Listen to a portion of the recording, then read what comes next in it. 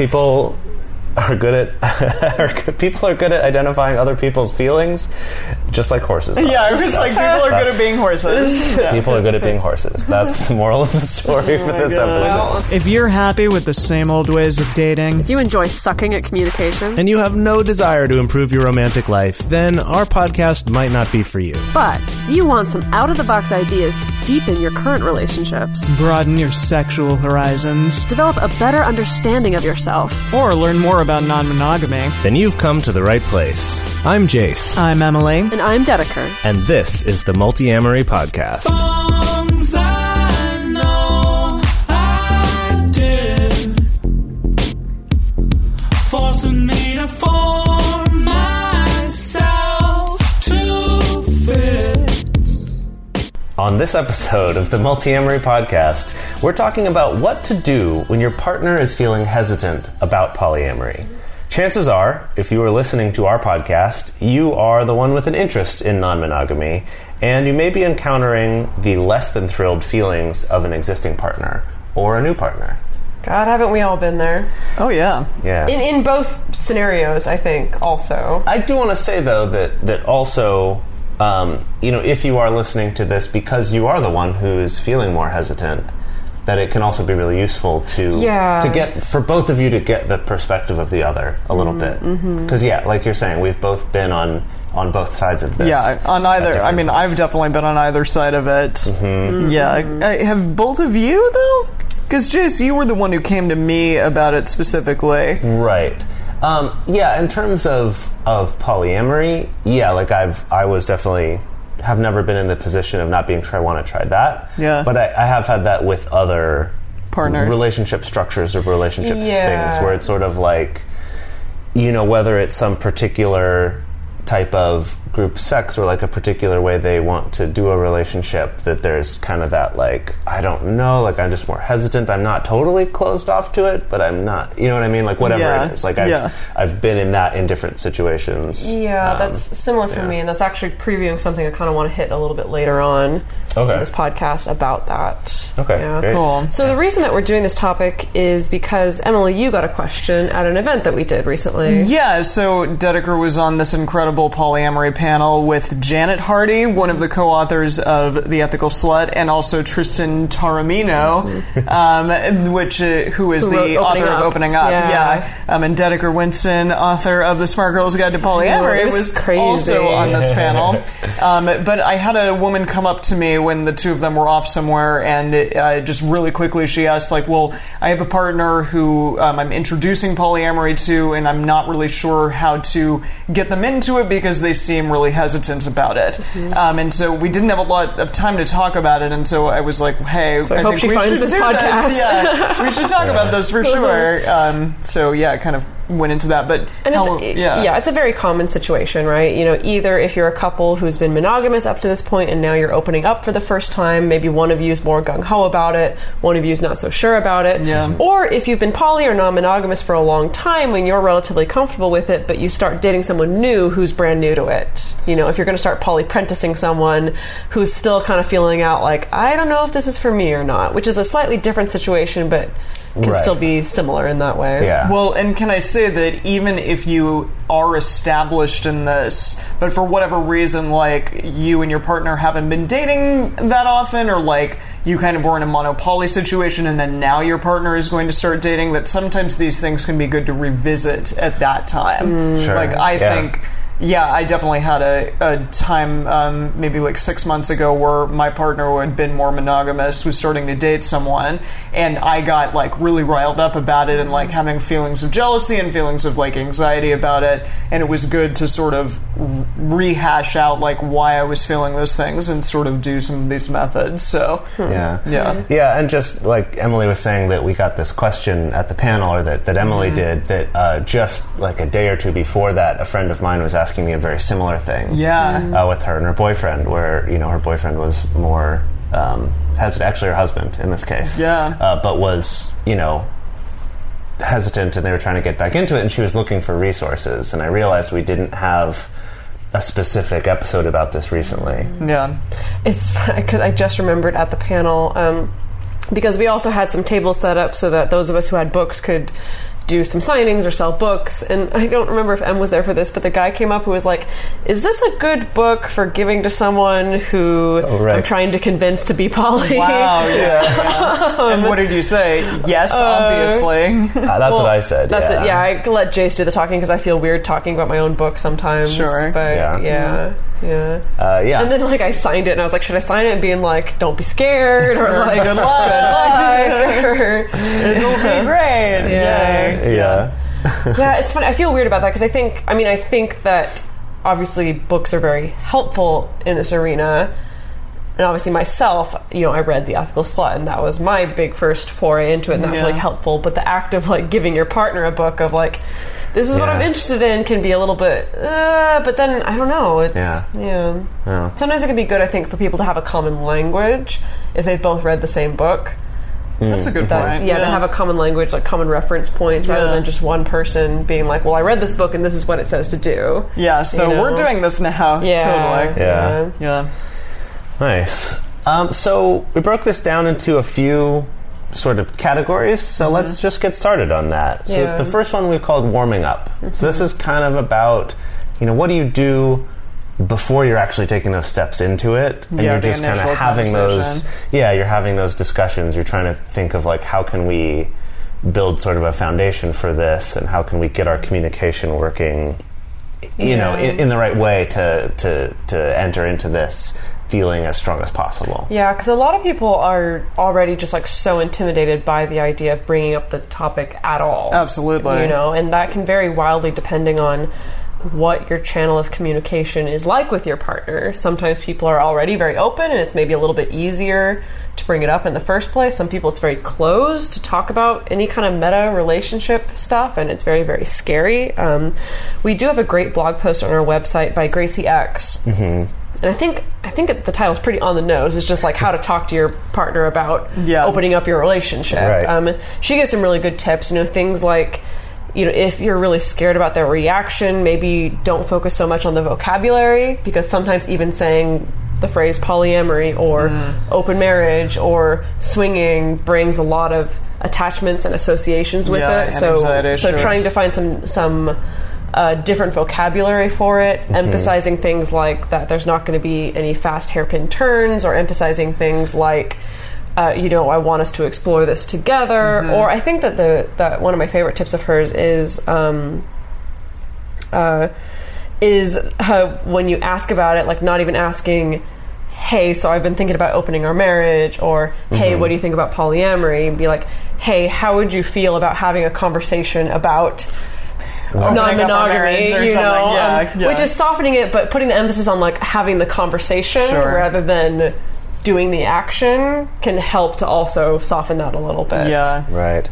I also, in doing that too, once you start having that conversation, I know that's something that Emily and I ran into when we opened up our relationship years ago, was that we started, we were going to do an open relationship, and then we found this term polyamory and, looked up books and stuff, and I was reading Sex at Dawn, and she was reading The Ethical Slut, and we both ended up with very different ideas of what polyamory could look like because of the examples in those. And I think it's also important, like Dedeker was saying, that if you jump in with the term polyamory or jump in with the term open marriage, people have all these associations, and that might not even be what you're looking for. Exactly, that may not even be where you guys end up. That's the best for you. Right, whereas like when Emily was reading The Ethical Slut, she'd be like, oh my gosh, I was just reading this section about like people, all living together and raising a kid. Like, is that what you want then? Is that? And I was like, I don't know. Good question. That it's, there can be those associations. Even if you are doing your due diligence and reading the books, it can still be, you might find it helps, I guess, to read sort of the same thing, or to do it in such a way that you still have open discussion. That it's not just like, here's a book that explains what I want, because no one book's going to summarize exactly your part of that journey right now. Well, and can I piggyback off of this? I know I'm jumping ahead slightly, but but to truly assess like what your partner's needs are and what their wants are, and then go back and say like, what are my needs and wants with this? Especially if you're coming forward and saying like, hey, I'm the one who wants to be non-monogamous, but kind of trying to assess like what you think that would look like. Yeah. Right. And then having them do the same, and like what best case scenarios are, what worst case scenarios are, try to how to work around both of those. Well, I feel like this exercise, part of why it fits into this warming up category is because it's also just a good exercise to do even if you're not opening up a relationship. Sure. If you have no plan to change your monogamous relationship to anything else. Absolutely. It's still a really great thing to do. So let's talk about that a little bit now since we're on the subject. Yeah, certainly. Yeah. I know that I've mentioned on this podcast a couple times, and also I mentioned in my book about when I wrote my Constitution. I wrote this crazy 10-page document that was modeled off of the U.S. Constitution and with super flowery, nerdy language. I loved it. Yeah, it's great. It's great. Most of my partners that I showed it to were like, "This is weird," but it very clearly and specifically laid out these are the things that I expect in all of my relationships, and these are the these are things that I want to receive, and these are the things I'm willing to give to my partners as well. So things like I want to receive the ability to have privacy with each of my partners, or the ability to have intimate moments with each of my partners, such as being able to say I love you, being able to introduce them to family members, being able to travel with them. Things like I want to be able for there to be space for both myself and whatever partner to express feelings, positive or negative, and opinions and thoughts, things like that. And it was a crazy exercise, but it was so illuminating to really break down, really what is it that I want and what I envision and what does that look like. That's outside of just being well, I just want happy relationships or other relationships. And a lot of the things that you put in there were not just specific to polyamory, like the example you gave. Yeah. One of them was just about being spoken to with respect, whether it's good times or you're in bad times. Yeah, right? I love that one. Fight. Yeah. But also that you said specifically, this is what I'm going to give and this is what I expect to get, that it is a two-way street there. Exactly. It's not just well, you need to do all this, but also I will do this for you. Yeah. So I kind of tried to make this... again, this give and take, this idea, sure, I expect that, my privacy and the privacy of my partners will be respected, but in turn, I'm going to give that same respect of respecting your privacy and letting you have private and intimate moments with your partners, things like that. Yeah, and I don't always think that somebody may, say, oh, yeah, obviously, to that. That really, the fact that you put that in there so specifically was great. But I think what's interesting with the whole Constitution thing is, a lot of people in this world, in this community, talk about, coming up with agreements or coming up with contracts with a particular partner or with all of your partners, and I do think that's great, but I think it's really important to make it for yourself alone also. To, kind of... in your imagination, put yourself in this vacuum where it's the partners that you have don't exist. You're just thinking about yourself alone as an individual, and what kind of relationships would you want, and what do you How would you want to What's be your treated ideal? in those? Exactly, so that it's not based on just what's the best blend of what I want with plus what this partner plus what wants. I think they want. Or plus what I think this partner wants. What is truly the blend of what I want. That can also be very illuminating. We talked about this other thing of practicing talking in detail about former partners. Yeah, so where did that come from again? So that came from with some people that we know that we're working with right now. Course. A couple who's in the process of opening up their marriage, and they got a lot of value out of spending quite a lot of time talking to each other about past relationships, and not just in the way we normally do of complaining about a stupid ex, but really getting into detail of what did you love about this person? What did this person love about you? What were the highlights? What was the most challenging? When you guys were sexual together, did they introduce anything to you? Did you discover anything? What did you like about the sex? What did you not like about the sex? And being able to share that with each other they found was a really good kind of training ground for then being able to talk about other relationships that they might have in the present, because that's we don't have these social scripts for talking to to a romantic partner about other romantic partners. Not at all. That whole realm is something that we still kind of stumble through and we're not sure how to talk about, but being able to talk about in detail about a relationship you had in the past, not just the bad parts, but also the good parts, I think is really good training. And I think also can be another illuminating exercise, because if you're finding that listening to your partner talk positively about an ex brings up something in you, Sure. like, I mean, that doesn't necessarily mean that it's a bad thing and that you can never be non-monogamous or whatever, but that's just something to be aware of. Yeah. Like, it makes me feel a little weird listening to my partner talk about good memories with someone else. Right. Yeah. Yeah. And there can be all sorts of different sources of what those insecurities might come from, whether it's it touches on something that you feel inadequate in yourself. Those are kind of the obvious things we might look at. But I've also found a surprising one is that often I would have jealousy triggered by someone having an experience or something in their life that I haven't let myself have, even if I might have wanted it.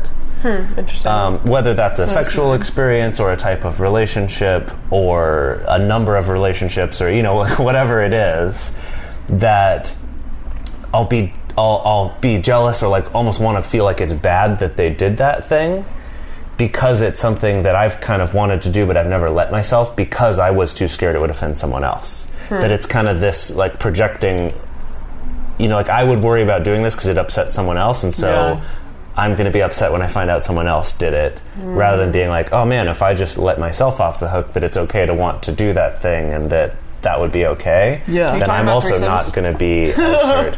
Well, threesomes is a common one I think comes up for people, actually. I think threesomes comes up for a lot of people. That's not what I'm talking about specifically. But if you find out, you mean that like a partner had a threesome and you're like, oh. You're right. That maybe that's that something sense. that, maybe if you're a guy, that's something maybe that you've wanted to do but have felt like that's like a typical guy thing to want, so like I'm gonna quash down the fact that I would want that, and so it'll make you extra jealous of someone else getting to have it, right? That there's sort of all these different relationships that can happen in your own head to make something be vulnerable for you. Well, I think that part of what this exercise really highlights is, and I think that the reason why sometimes people get jealous of the past, and I know that I used to get jealous of the past all the time, particularly when I was monogamous, is because we're so used to wanting to like couple up and blend our identities with this other person and think about that like now like I am this identity of me plus this other person, and so then to talk to this person about times when they were not part of that identity with you, when they were kind of their own identity or identified with someone else, can be challenging. But I think that's so important because that is a big part of opening up, is learning to be a little bit more independent in your identities and being okay with your partner having an identity and a life that is a little bit separate from yours. Right. Yeah. For a long time now, we've been fans of AdamandEve.com for getting sex toys or lingerie or accessories, things like that. It's just a fantastic resource with a huge selection. And now, not only do we have a fantastic offer, but we also have a promo code that will work on AdamMale.com and EvesToys.com, which are their sites specifically for LGBTQ audiences. And our code is fantastic. It's 50% off of almost any item in the store and free discreet shipping when you use our code MULTI. Yes, we love AdamandEve.com and have for years. They are our oldest and longest sponsor, and they just keep on giving great gifts to us and to our listeners. You can bring more pleasure and satisfaction into your bedroom by going to AdamandEve.com, AdamMale.com, or EvesToys.com and select any one item. It can be, an adventurous new toy or anything you desire, something fun, something sexy, whatever sounds good. So just enter offer code MULTI at checkout and you'll get 50% off almost any item plus free shipping. That's MULTI, M-U-L-T-I, at AdamandEve.com, AdamMale.com, or EvesToys.com. This is an exclusive offer that is specific to this podcast, and it's better than any offer that is currently available on their site. So again, use code MULTI to get you not just the 50% discount, but also the 100% free shipping. Code MULTI. Now the next section of our talk on this is called Moving Forward. So just how do we start doing this? How do we that go? That question gets asked all the time. Like, how the heck do I start? Exactly. Like, what do I do? Of course, context is always everything. Anything that we say here is not going to be like a hard and fast rule that's going to work for everyone in every single relationship and situation. Right. Usually we recommend, if your partner is more hesitant, but they are willing to give this a try, let them go first. Yeah. Like, let them make the OkCupid profile first. Let them go on a date first. Yeah. You know, if anything, it kind of establishes that you're not just like gunning to try to bang someone as quick as possible. Right. Or that And you're not just trying to get out of this thing as fast as you can. Exactly. And I think that what's also really valuable about that is that if you are the partner who's a little more enthusiastic about this, that letting your partner go first can really illuminate for you whether or not you're emotionally ready for this or not. Or it can highlight like, oh, like I thought that this would all be perfect and great, but now that my partner's also doing this, I'm like, oh, like this is kind of challenging, or this unexpected insecurity came up. And if anything, it can also help you have a little more empathy for your partner. If you're kind of putting yourself in their position a little bit. Something though with this, if you are letting your partner go first, that it is important that partner is willing to actually go ahead and do it. Yeah, is actually going. And it's not always just going to be, now we're just waiting forever. Exactly. Once I find someone I'm interested in, and then it kind of takes Never forever happens. to get there. Yeah. But also, I feel like there's the other thing to be aware of is that this sense of letting your partner go first is not just sort of like, oh, they've gone first, now we can just go. Sure. It's more like needs to be sort of the whole philosophy of like pace yourself a little bit so this isn't some terrifying thing that just feels like you can't wait to be with anyone but them, right? That it's not just let them have a first date first, but, you know, don't rush into finding a bunch of dates for yourself either. To just take it slow, because their first date might suck. Emily's first 10 dates kind of sucked. That was a really hard thing for her. Definitely. Right, but once you started meeting better people, all of a sudden it was like, oh, this makes sense Absolutely. to me. So I have a question. So how do you think that advice applies if it's not that you're a couple opening up for the first time, but like you're already poly, maybe you have a couple partners or a couple relationships and you're dating someone who's new to this? Who's new to it, How do you think that this applies?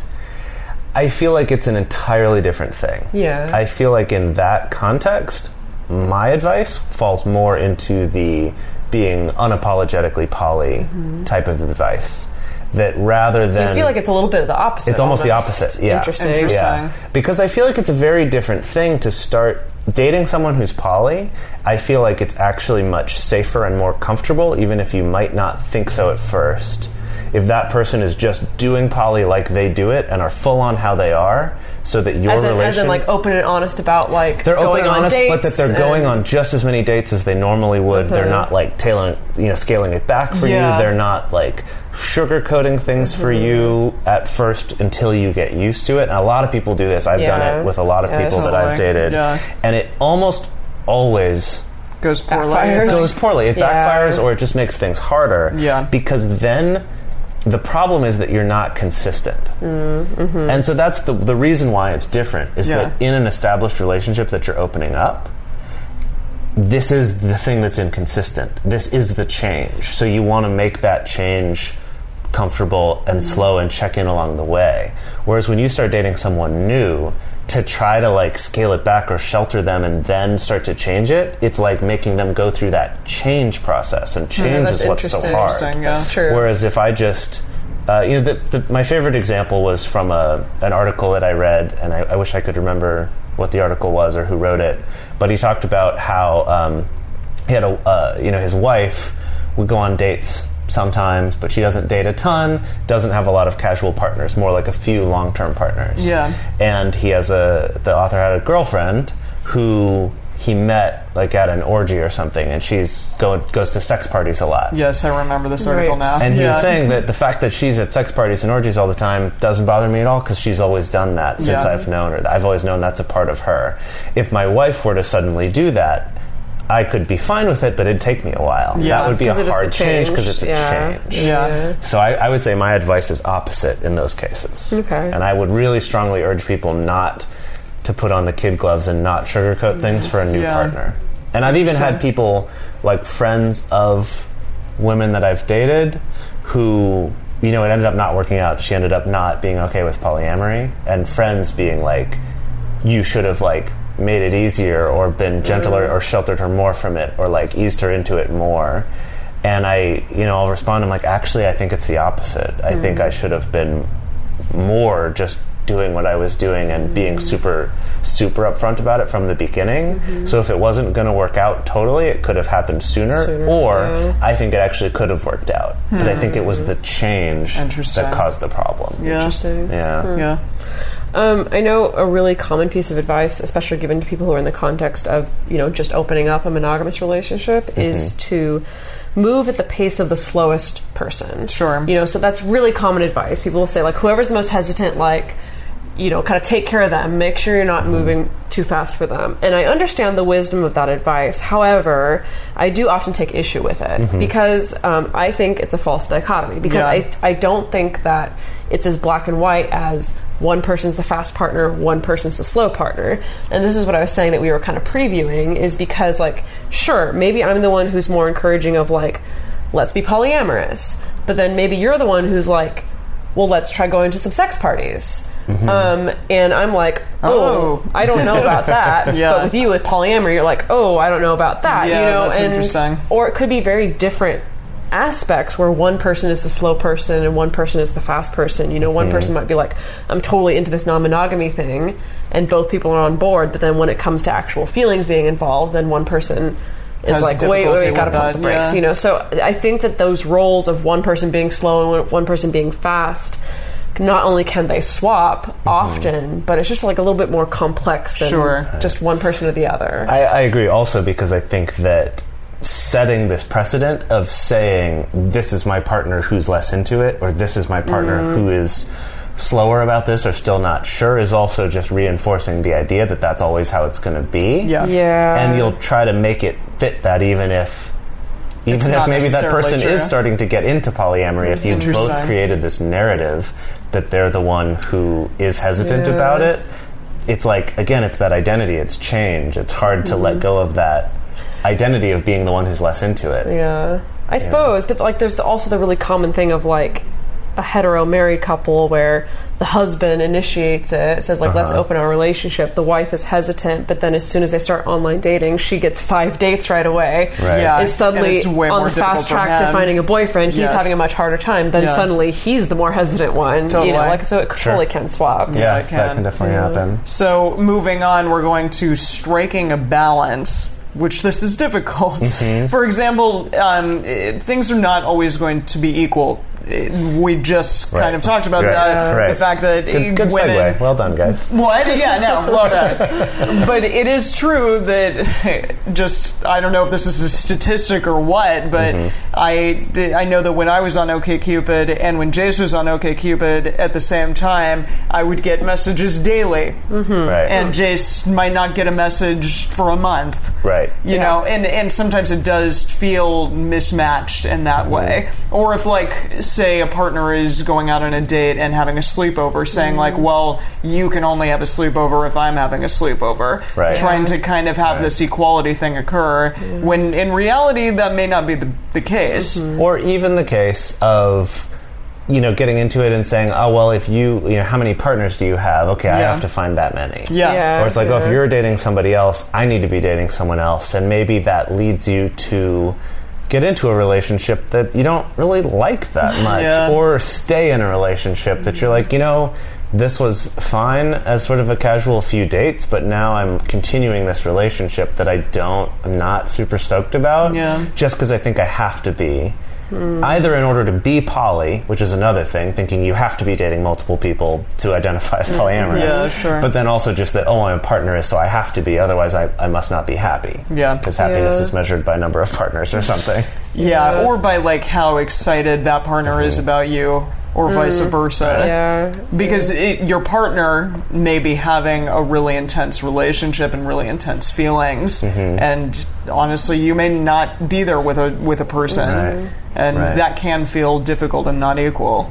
So I feel like something that comes up for me when I talk to people about this is the idea that it's not always going to be the same. That it's going to come and go for both of you in terms of how your relationships are going, numbers of partners, whatever.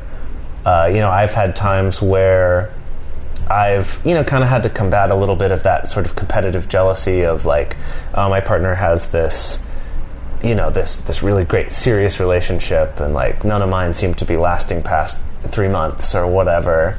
And then months later you find out their relationship actually was really kind of shitty. Yeah. It was awful, and you didn't know that, right? Like, you don't really know quite what their experience is. You can only really focus on your own. Yeah. I've also had times where, a partner's going on a lot of dates, and you'll have that jealousy of them going on dates. Then if you really stop to think about it, it's like, God, actually doesn't sound like something I'd want to do right now. Mm-hmm. But it's tricky when we think we have to be, because we have to somehow keep up. Yeah. We have to keep this equilibrium. Yeah, definitely. Yeah. I think the idea of balance is interesting because what also comes up a lot is people talking about mono-poly relationships. Sure. And I feel like, did we do an episode on mono-poly? If we did, it was a long ages time ago. We need to do it again. We're due to do it again because a number of people reached out to us about this. Yeah. And the mono-poly question came up at the panel the other day also. And some people were kind of hard and fast, like, no, this isn't great. And some people said, okay, I've seen it work, and I think it can. Yeah, it's hard. Like, when I was writing that section in my book, I really tried to do a lot of research and reached out to a lot of people to ask, like, are you in a mono-poly relationship? Does it work out great? Does it not work out great? And it's really hard because it's like there are those few shining gems of examples when it works out great. And people are truly happy. No one's feeling disenfranchised or taken advantage of or anything like that. But I just feel like it's more likely to not work out than actually work out. Personally, unless like what I always tell people is that for a mono-poly relationship to work out, it requires both sides to have like nearly endless compassion and understanding for the other person and what the other person wants. Yeah. So I think something, though, because a lot of people I think ask this when either they have a partner who's a little bit hesitant about polyamory or isn't sure how they feel about it, or maybe that they're the one themselves who's not so sure about it. So then they start thinking, well, maybe I'm monogamous and they're polyamorous, so I'm going to look into what a mono-poly relationship is.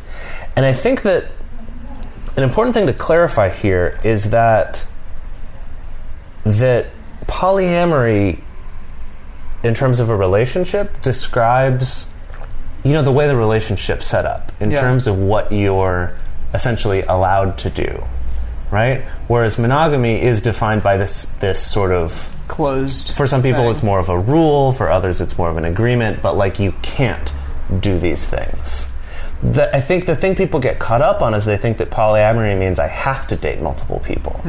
So I guess what I would argue with any mono-poly relationship is that it's actually just a poly relationship where one person chooses not to date anyone else. Yeah. Well, and I think that's an important distinction to make. I've to said go that. with the subject of inequality. I mean, I have said that be before, that like a mono-poly relationship, either it's a poly relationship or it's a monogamous relationship. Well, it's kind of one or the other, depending on what the agreements are. And it's still like how you deal with your partner dating someone else. Yeah. And that can still mean polyamory. If you're, because I don't know, if Jace and Dedeker are dating and Jace is just not wanting to date anyone else, but he's still like, actively being kind and good to Dedeker when she's dating a bunch of people, that still is polyamory to me. Right. Yeah. It's like the fact that you can be someone who identifies as being polyamorous and be single. Yeah. That it's not defined by the fact you're dating multiple people. It's about how you approach those relationships and what you expect from them and how you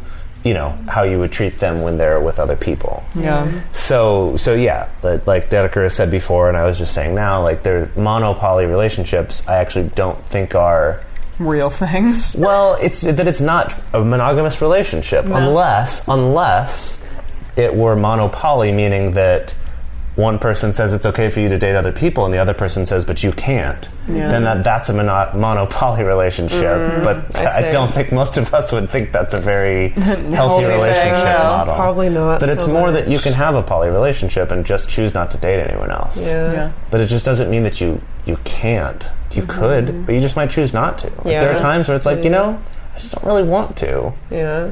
Date for date sure. new people. Maybe I only have one partner right now, or whatever. And that's okay. And that's okay. But Yeah. it doesn't have to be equal. You don't have polyamory isn't so much a thing you do as like a way that you treat people. State of mind, man. It's a state. Oh man. Whoa.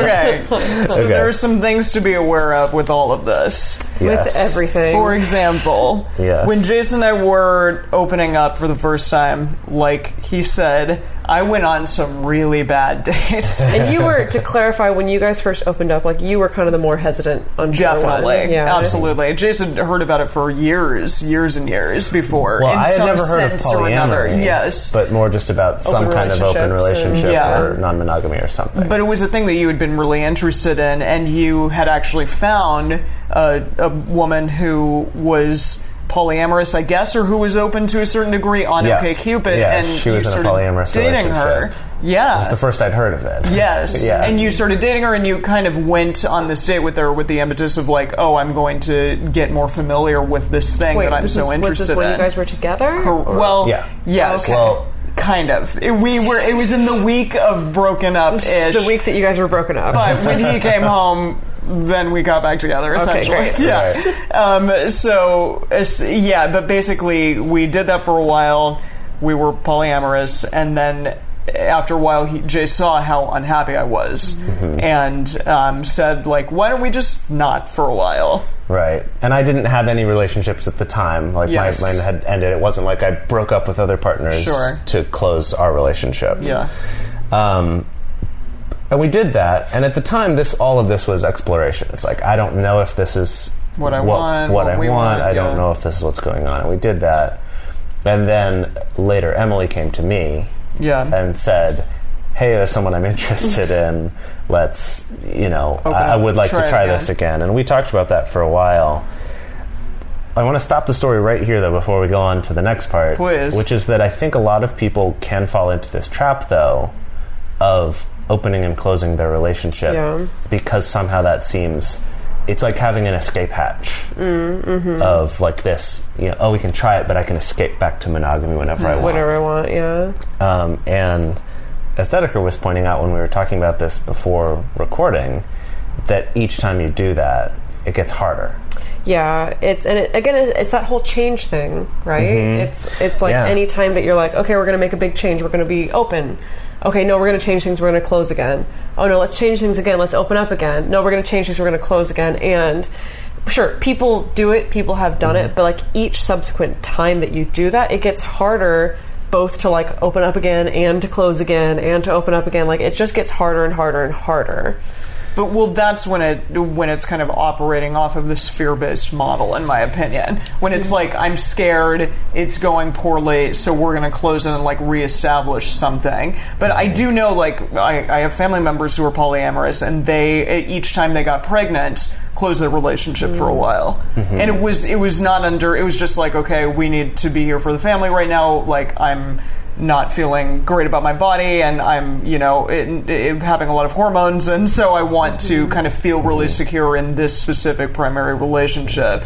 Do you know a lot about the specifics of how they did that? Because I'm curious if it meant ending current relationships or if it was just like, I'm not going to date new people during That's a this great time. Yeah, 'cause question, that is and I don't different. know. Yeah. And I agree, that obviously, like, hurting other people as an entire other Yeah. layer for the sake of the 'cause primary relationship. I think there is Yeah. something to be said about like if there's something major happening in one of your relationships, like Yeah. there's a lot of tension or a big change, like having a baby or maybe moving away or whatever, that there is something to be said for deciding like, let's try to avoid bringing in new people as much as we can right now. Right. Just because like maybe it's not quite a stable life situation to be starting to date new people. Sure. But like that's something different from being like work ending okay, now I just everything. gotta like end every relationship in order to close it again, because that's the other concern is like I start to get concerned about ethics Right. and Sure. like how can someone want to be in a relationship with you and want to open themselves up to you and be vulnerable with you If you could just cut it off at any if the time. axe could Yeah. come down at any moment Yeah. outside of your control Right, for the sake of entirely. someone else, having Yes. nothing to do with your own relationship. Yeah. No, for sure. And that's, exactly. That is the challenging part. So to go back to our story, Yeah. when Emily and I, we spent probably a week like each day talking for a about little it. while, but instead of just being like, yeah, man, Let's do what it. I wanted to do. Let's do it. We talked about it for a while to really determine, like, what did we learn from the first time of doing this? What do we think is different now? Whatever. And eventually got to this point of, like, okay, let's do this. You're going to go meet up with this guy, go on this date. But if we're going to do this, we're just going to keep doing it. Yeah. We're not going to go back again. Yeah.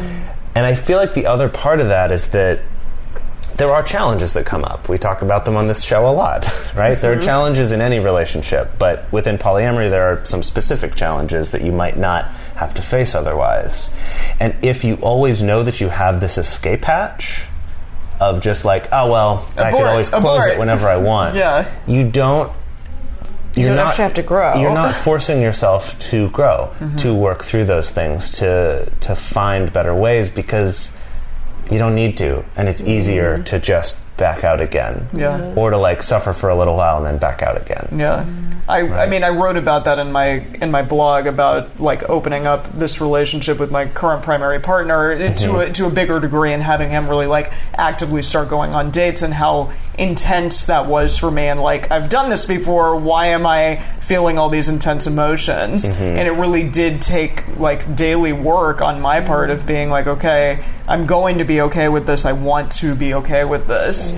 And then finally I got there and it was great. So yeah, that it's you know, to use the analogy of working out or something, that it's, if you know, you go to the gym once, you're going to be super sore afterward and not get a lot of benefit from it. Totally. Whereas if you work out regularly, you're going to be sore at first, but it's going to get better, and you're going to get stronger, and you're going to get, you know, healthier and all of that.